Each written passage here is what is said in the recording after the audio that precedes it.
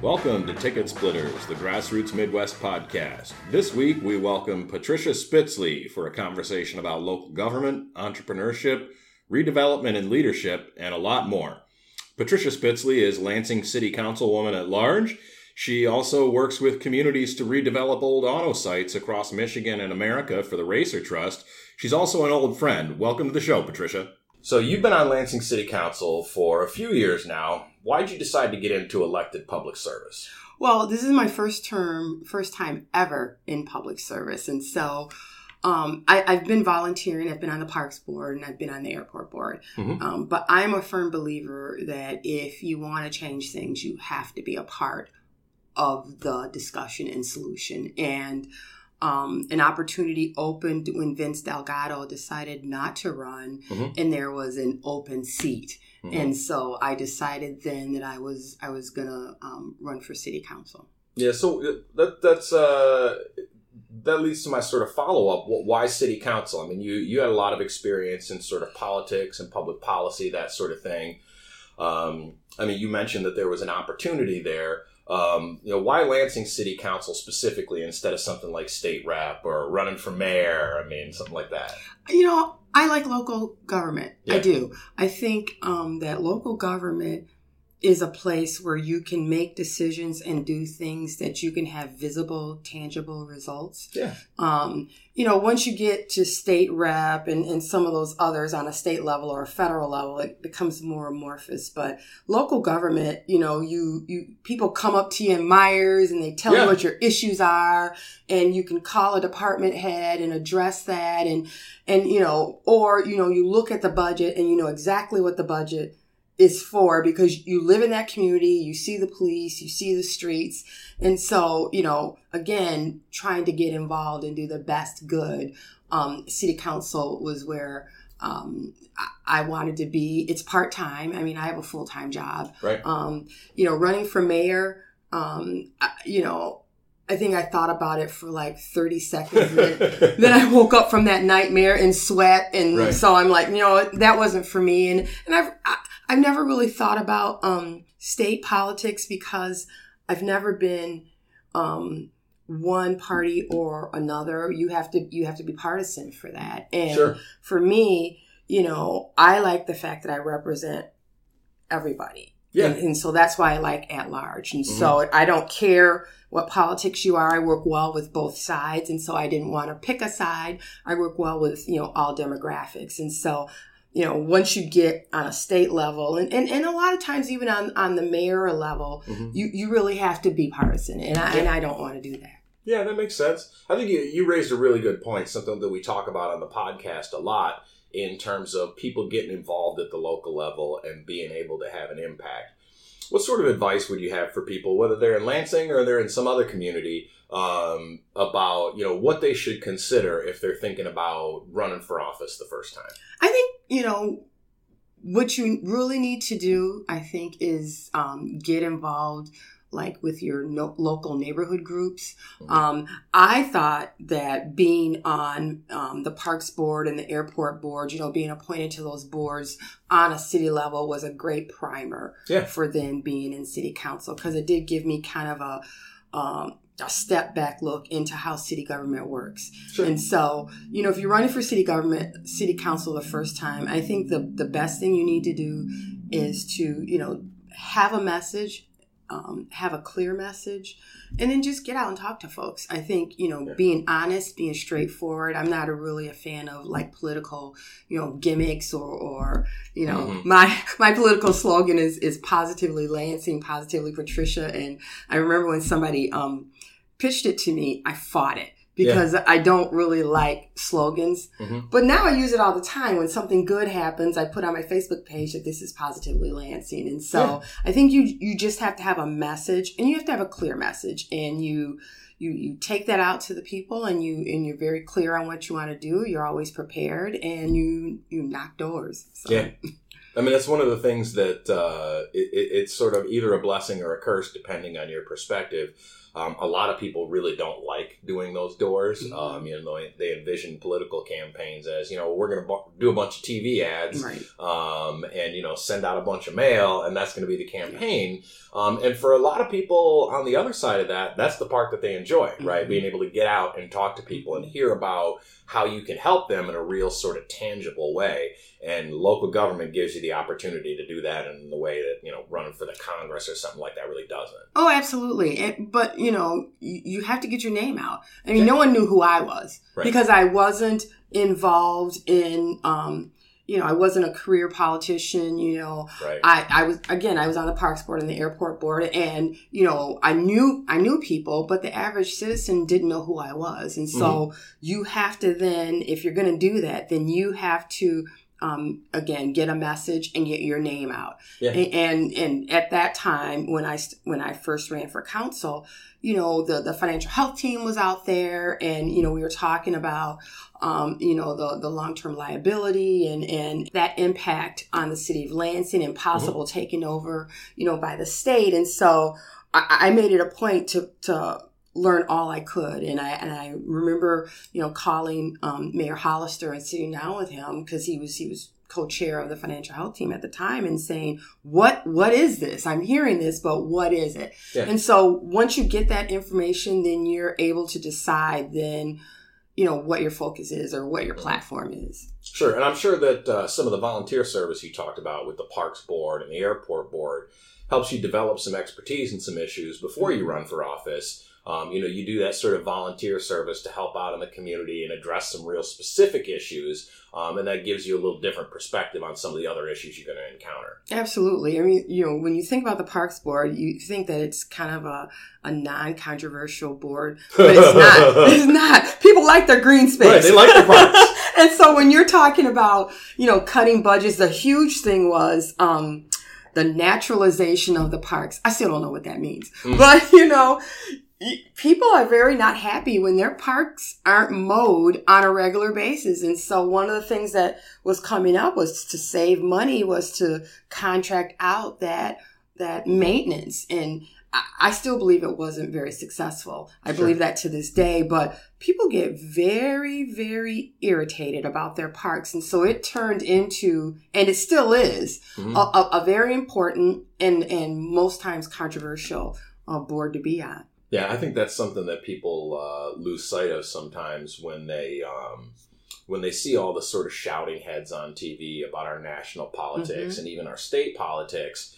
That sort of thing can happen at the local level too, and a lot of times it's a lot more emotional for everyday people because it's the park that's across the street from them, or Indeed. Around the corner, right. Or it's their local airport, or whatever that issue mm-hmm. is.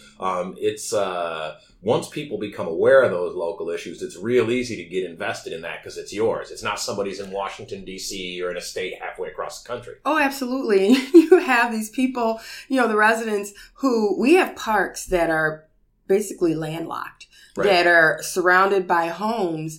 And so when we were looking at a review, for example, to figure out, where our focus was, or where our priorities were on parks, and whether or not we needed to give up some green space. Mm-hmm. When you're in Myers and somebody comes up to you and says, I live on XYZ Street, and that's one of those mm-hmm. landlocked, almost personal parks, right. and they're giving you the business, right. you better be able to justify or talk about what Sure. the process is and why you're doing what you're doing, because they're not very happy. Yeah. And, I've always said, even now in city council, that you have to be honest, you have to be straightforward about what your position is, because at the end of the day, they may not like what you're saying, but at least they'll respect that you gave them that information, and you were very straightforward with your response. Even if you end up changing your mind, you have to be able to justify and explain why you did that right. in a way that makes people say, well, I don't like it, but, I can't, she was straight with me, and I can't fault that. And at the end of the day, that's very important to me. Yeah, absolutely. That makes perfect sense. And I think that I think that tracks not just in politics, but in life, right? People don't have to necessarily agree with you doing or thinking, what you do. But they'll respect you if you take the time to explain to them, this is my position and this is why. Exactly. I tell my sons, I have 2 sons, and I always tell them that, your integrity is everything. Yeah. And your credibility is everything. And once you lose those, it is hard. I mean, it is hard to get those back. Yeah. And in politics, once you're not credible or people think you're giving them some sort of, lie or some sort of slick response, you can't do business. You can't be effective that way. Yeah. An old friend of mine in politics always said, everybody gets one. You get to lie to me once, but after that, I don't trust you. Yeah, that's true. That's exactly true. I'm not quite sure if you get one. I mean, you get the one because you did it, but after that, I don't trust you. They may say they may say you get the one, but the next time you come to them, they're looking at you side eye. Yeah, right? Absolutely. And they'll listen to you, but there's always that little thing behind them going, yeah, that sounds good, but he lied to me the last time, so I'm going to look at this 2 and 3 times before I move forward. Absolutely. It's a lot easier to lose credibility than it is to go get some more. That's right. Plus, I'm not very smart, and so I can't I would argue with you about that. I can't maintain a lie. Right. Seriously, because, when you lie, you have to keep layering the lie or the untruths because there's always a different nuance. I'm not that smart. So I'm like, I'm going to tell the truth. I'm going to be straight. That way I don't have to say, now what did I tell him last week? Or what did I tell her last week? Right. Oh yeah, that's what I can't, there's just, my brain doesn't work that way. Right. A lot more work than it's worth. Yes, it is indeed.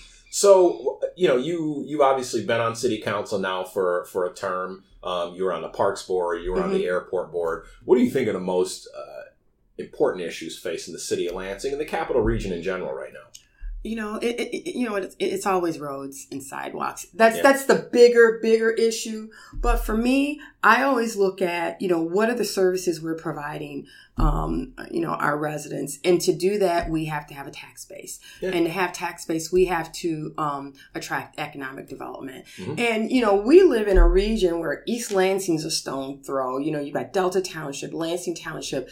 It all merges in. Mm-hmm. And so as a region, I think we have to be at least going down the same highway as it relates to economic development. Yeah. I know, we do compete in a sort of a way, right? Mm-hmm. But I think we all have to have the same thought process of where we want to go as a region for economic development.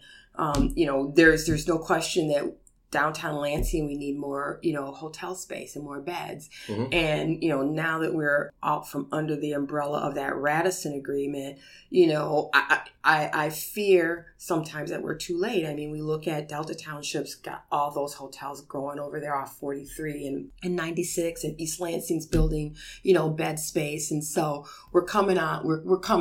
Got some great projects going on downtown, and I'm hoping that attracts more conventions and more people down there. And again, economic development, which increases our tax base and then allows us to provide more services, particularly public safety, police, our community policing, and our fire to our residents. Yeah, and we've had some successes with that. You pointed out some of the stuff downtown.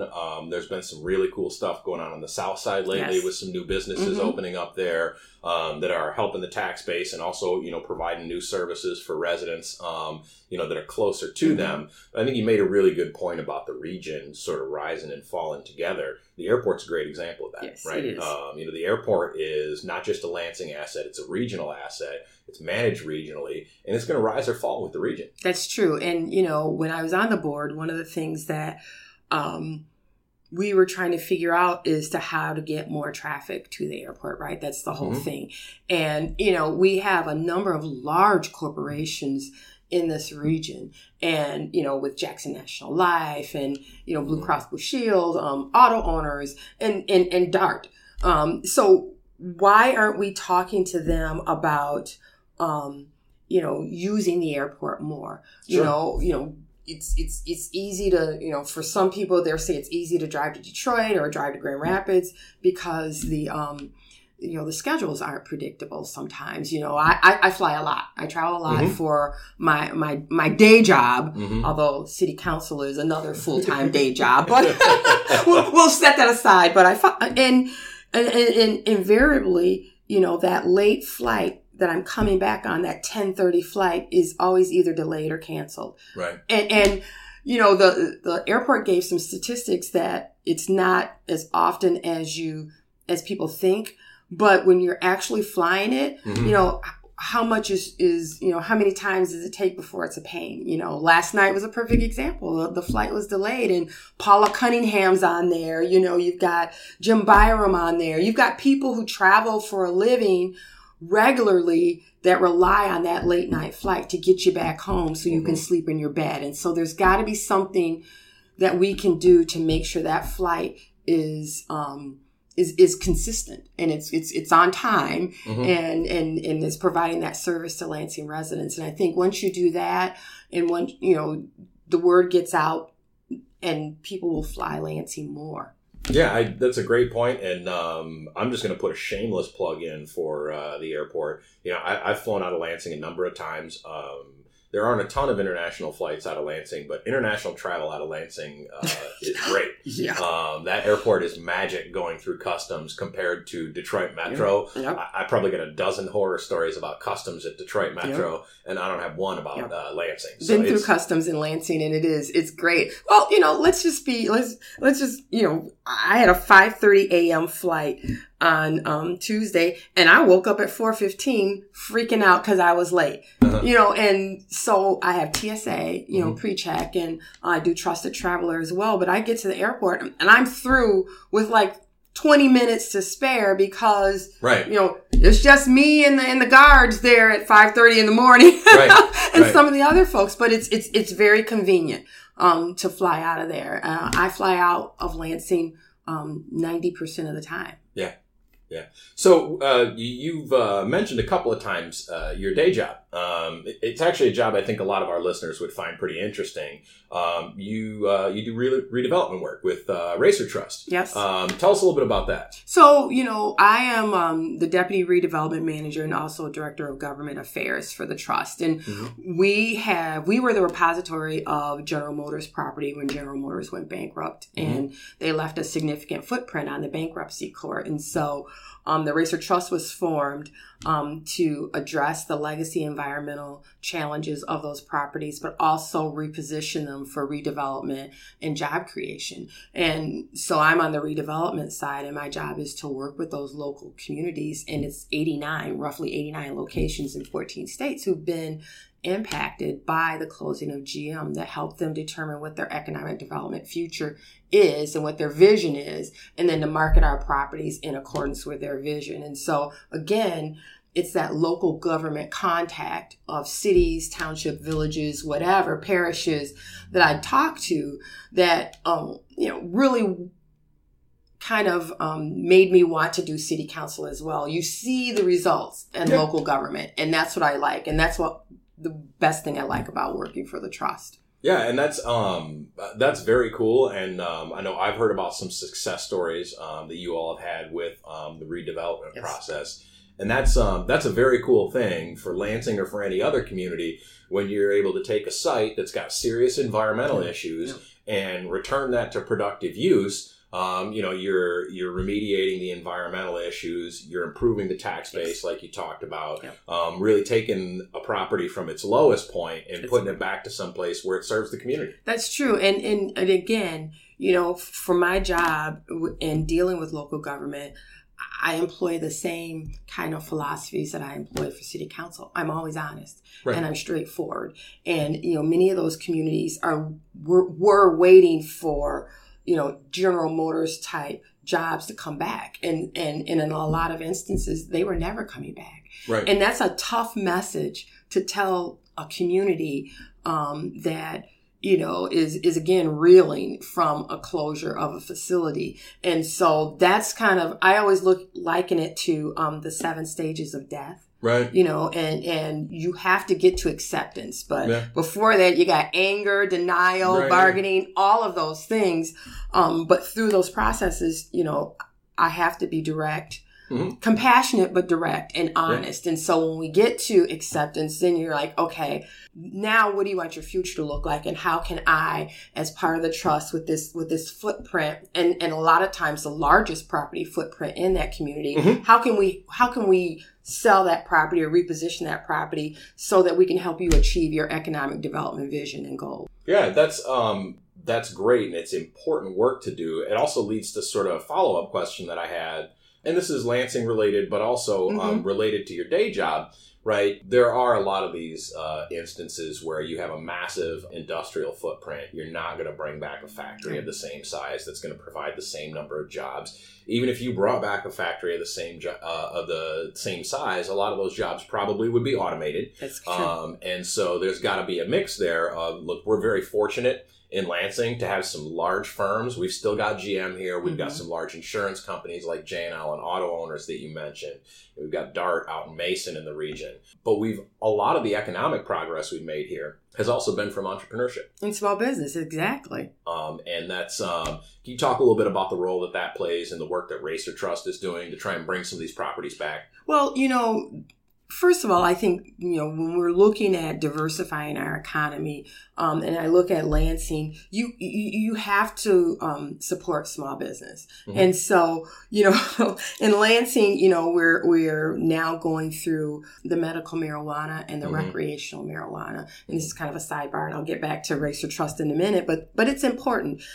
And, there are people who feel very strongly on both sides. Right. But it is a business opportunity, and it is a small business opportunity, and it's an economic development opportunity. And so, what I feel my role then on city council is to put together the best regulations possible that are fair and predictable and protective. And so you put that in, and that's the same way with any small business or any business.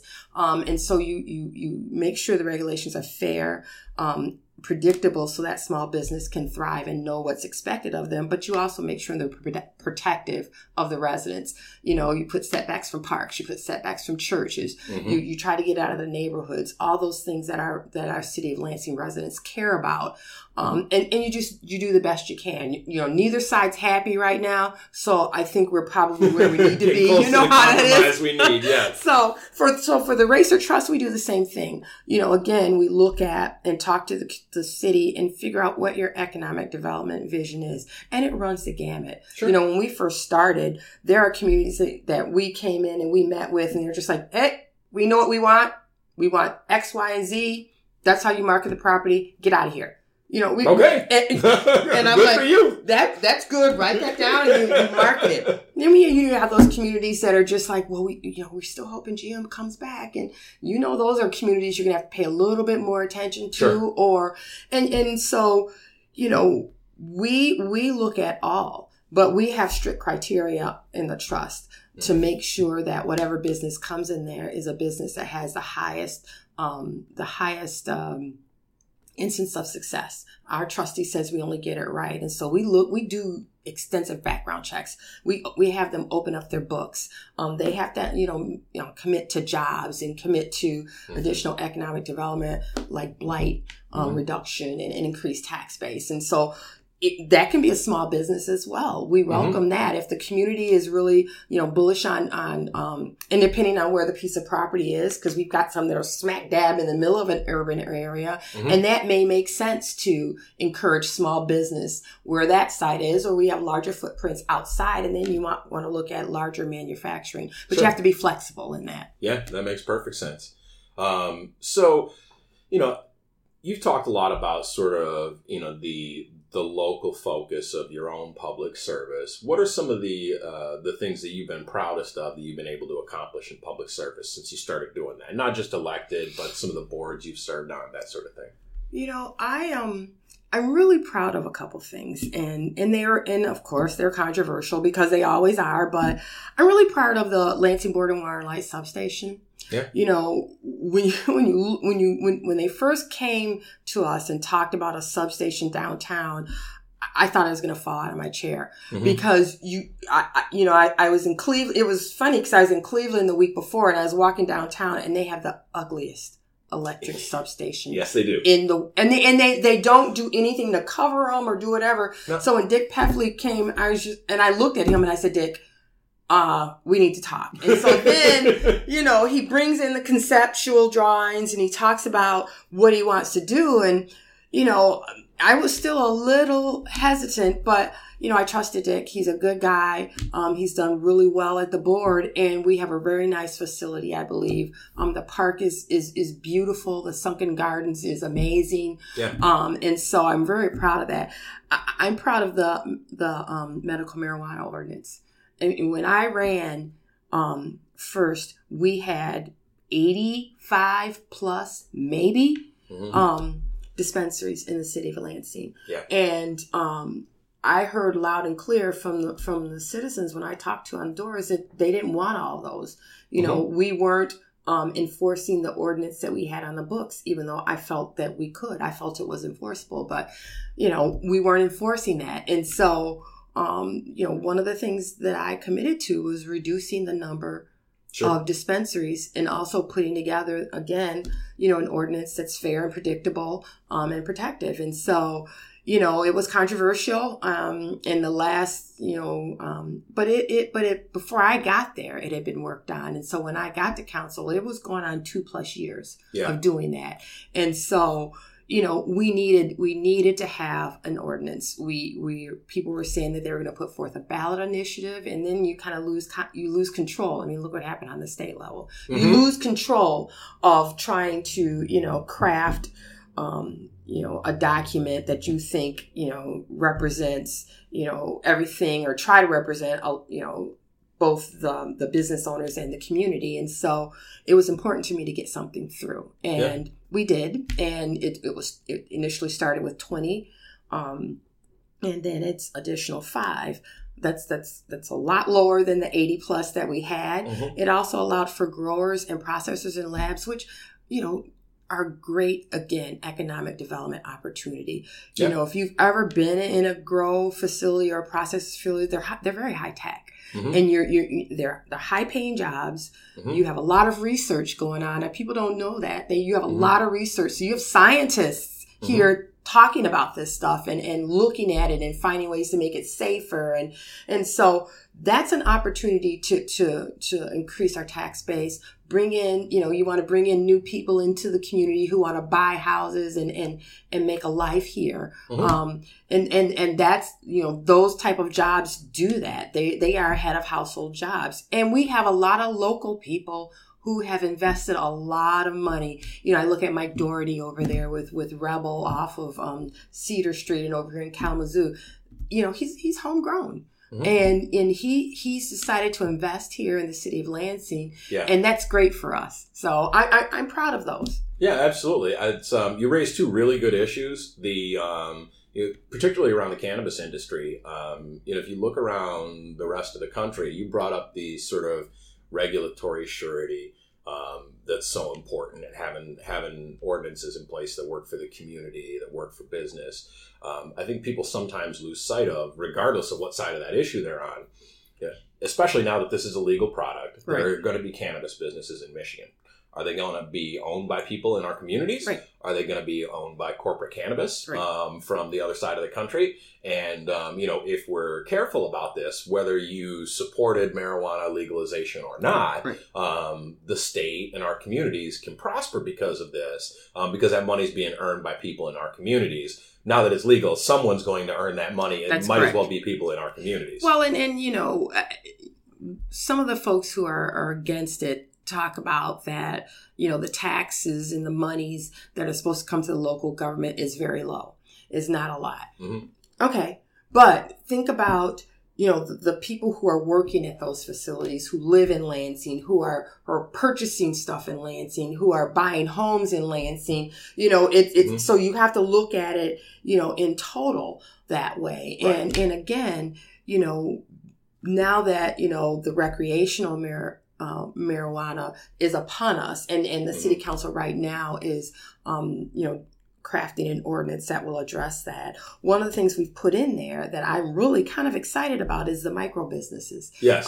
There are 4 opportunities for micro businesses in the city of Lansing, and so those are also opportunities for small business, local business person to get into the cannabis industry if that's what you want. And so one of the things I would like to see, and I've talked to the mayor and I've talked to our city clerk, is that if we can give some consideration in the scoring for, local, someone who's local, if, someone who maybe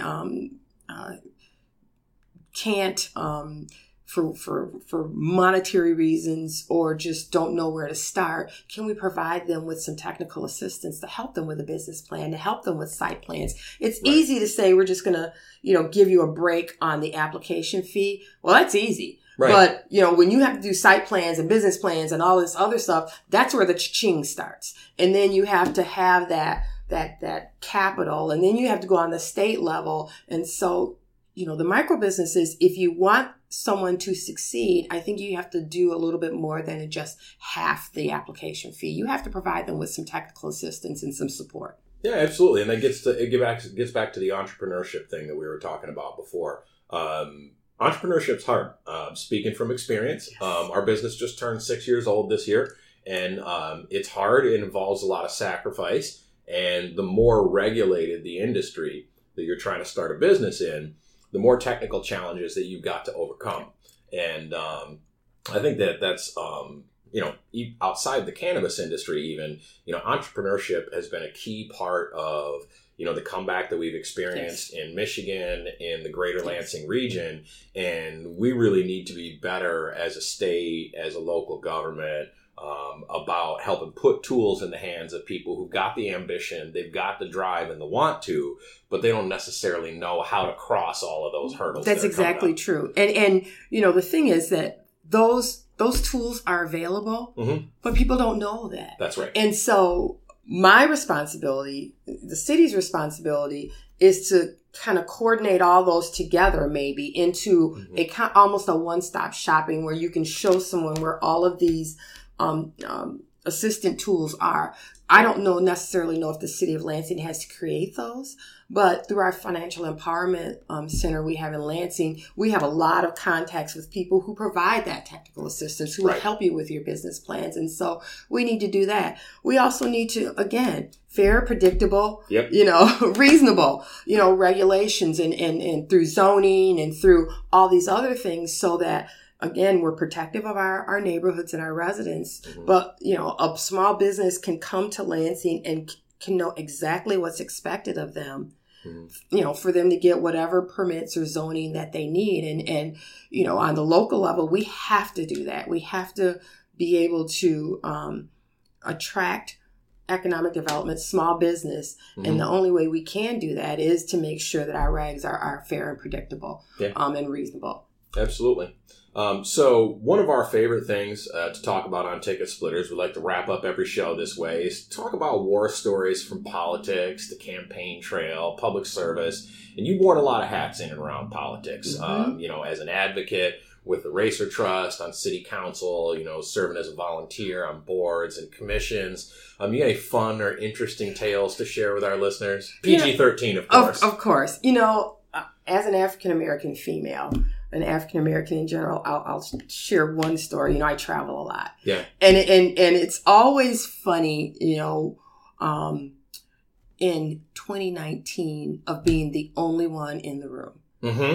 I mean, it's you still look happens around. A lot. Well, it just happened last night. And so you look around and you're like, I can't believe I'm the only one in the room. Yeah. And so that's kind of amazing to me that those type of things still happen. Going back to like partisan or nonpartisan, I used to lobby and now I work for Racer and I'm on city council at large. I consider myself kind of a chameleon. Yeah. And so people always want to put you in these boxes. Oh, she's a Republican. I know she's a Republican because of X, Y, and Z. And then the Republicans are looking at me like, no, she's not. She's a liberal Democrat, right. and so I don't mind that. I've never joined one party or the other. I've always felt and have always been able to work with both sides and all sides. And so for me, that helps me, because people are like, okay, well, long as she's honest, she's okay, and so I don't, I'm a homebody. I don't have any political stories. After council, I go to bed. When I travel, people are like, oh, I don't see you out unless I'm at city council stuff. That's because I'm at home in my fuzzy slippers. So I'm a pretty ordinary type of person. I am passionate about the city of Lansing, sometimes too passionate, and I've made plenty of mistakes. You're not supposed to always talk about your regrets, but I think the one regret I had was when I was president of city council. It was late. All this stuff, it was like a perfect storm. And there was a young lady who, she was 9. She wanted to speak. And I said she couldn't speak. I remember that. I don't know what I was thinking. Yeah. Seriously. And I went home and, social media is an amazing thing. I've never experienced so much hate from people who didn't know me. Now, I knew I had messed up. I did. But stuff comes out of your mouth and it's done then. You can't take it back in. I knew. And so I wrote the woman, the daughter, I apologized. I wrote her a letter. I offered to meet with her. And I wrote, I wrote an apology, a general apology. And I think that that's all you can do is to admit you're wrong, fall on your sword or whatever you want to call it. But I was wrong. I was a jerk that night. I would have said something else, but we're on podcast, so I can't cuss. But I was a jerk that night, and I know I was. Right. And I can, you can say, oh, I was having back spasms, which I was, and I was doing whatever, and I was in pain. But the bottom line was I was a jerk. And, in this time of political divisiveness, for me to be a part of that where, I'm, not allowing somebody to exercise their right to speak was shameful. And so that's my war story. And I think about it now, and I've got a little butterfly in my stomach thinking about it right now. Well, I mean, that wasn't, you pointed out it probably wasn't great, but the flip side of that is, you owned up to your mistake, and realized that it was one. And I think that's, for a lot of people, that's pretty refreshing in politics. You don't hear people that are in elected office very often. You know what? I took an L on that one. Yep. That was my bad. Yeah. And I apologize. That wasn't anybody else's fault. I did that, and I'm sorry. You don't hear a lot of that very much these days, and social media, to your point, makes it a lot worse. Oh, it does. It does. We don't. It's even harder now than it has been in really ever to make a mistake, realize you made a mistake, fess up to it, and be able to move on. Yeah. The pile-on probably started before you even got home from council. I wasn't even home from council, right. But I responded to each Twitter, each tweet, each Facebook post. I did. Now, and being an OPR person, more politicians need to do that. When you're trying to niff-naw and you're trying to qualify what you say, or I didn't mean that, or I was taken out of context, the American people, they do not like that. But they like someone who will apologize, say they screwed up, and move on. And I'm going to tell you, and this is my only partisan discussion right now, the last presidential race would have been a lot different if that had happened. Oh, sure. Yeah. I mean, immediately came out and said, right. Okay, yep, I was wrong. Yep. I'm sorry. Let's move on. But when you qualify and qualify and qualify and qualify, people start, they don't trust you anymore. Because if you'll lie about this little bitty thing, you're going to lie about a whole bunch of things. And so if I make a mistake, and I make lots of mistakes, I try to own up on them. I'm a woman with a faith, and I can't try to justify something when I'm wrong. Yeah, we all make mistakes, and to your last point, I always use the line, right? There's only ever been one perfect person, and we killed that guy. Yep. He's gone because he was perfect, right? Exactly. So best to just mess up when you make a mistake and move on. Absolutely. And I've really enjoyed our conversation today. I want to thank you so much for coming on TicketSplitters. Thank you for inviting me. This was very nice. Thank you. City Councilwoman from Lansing, Patricia Spitzley. Catch us next time.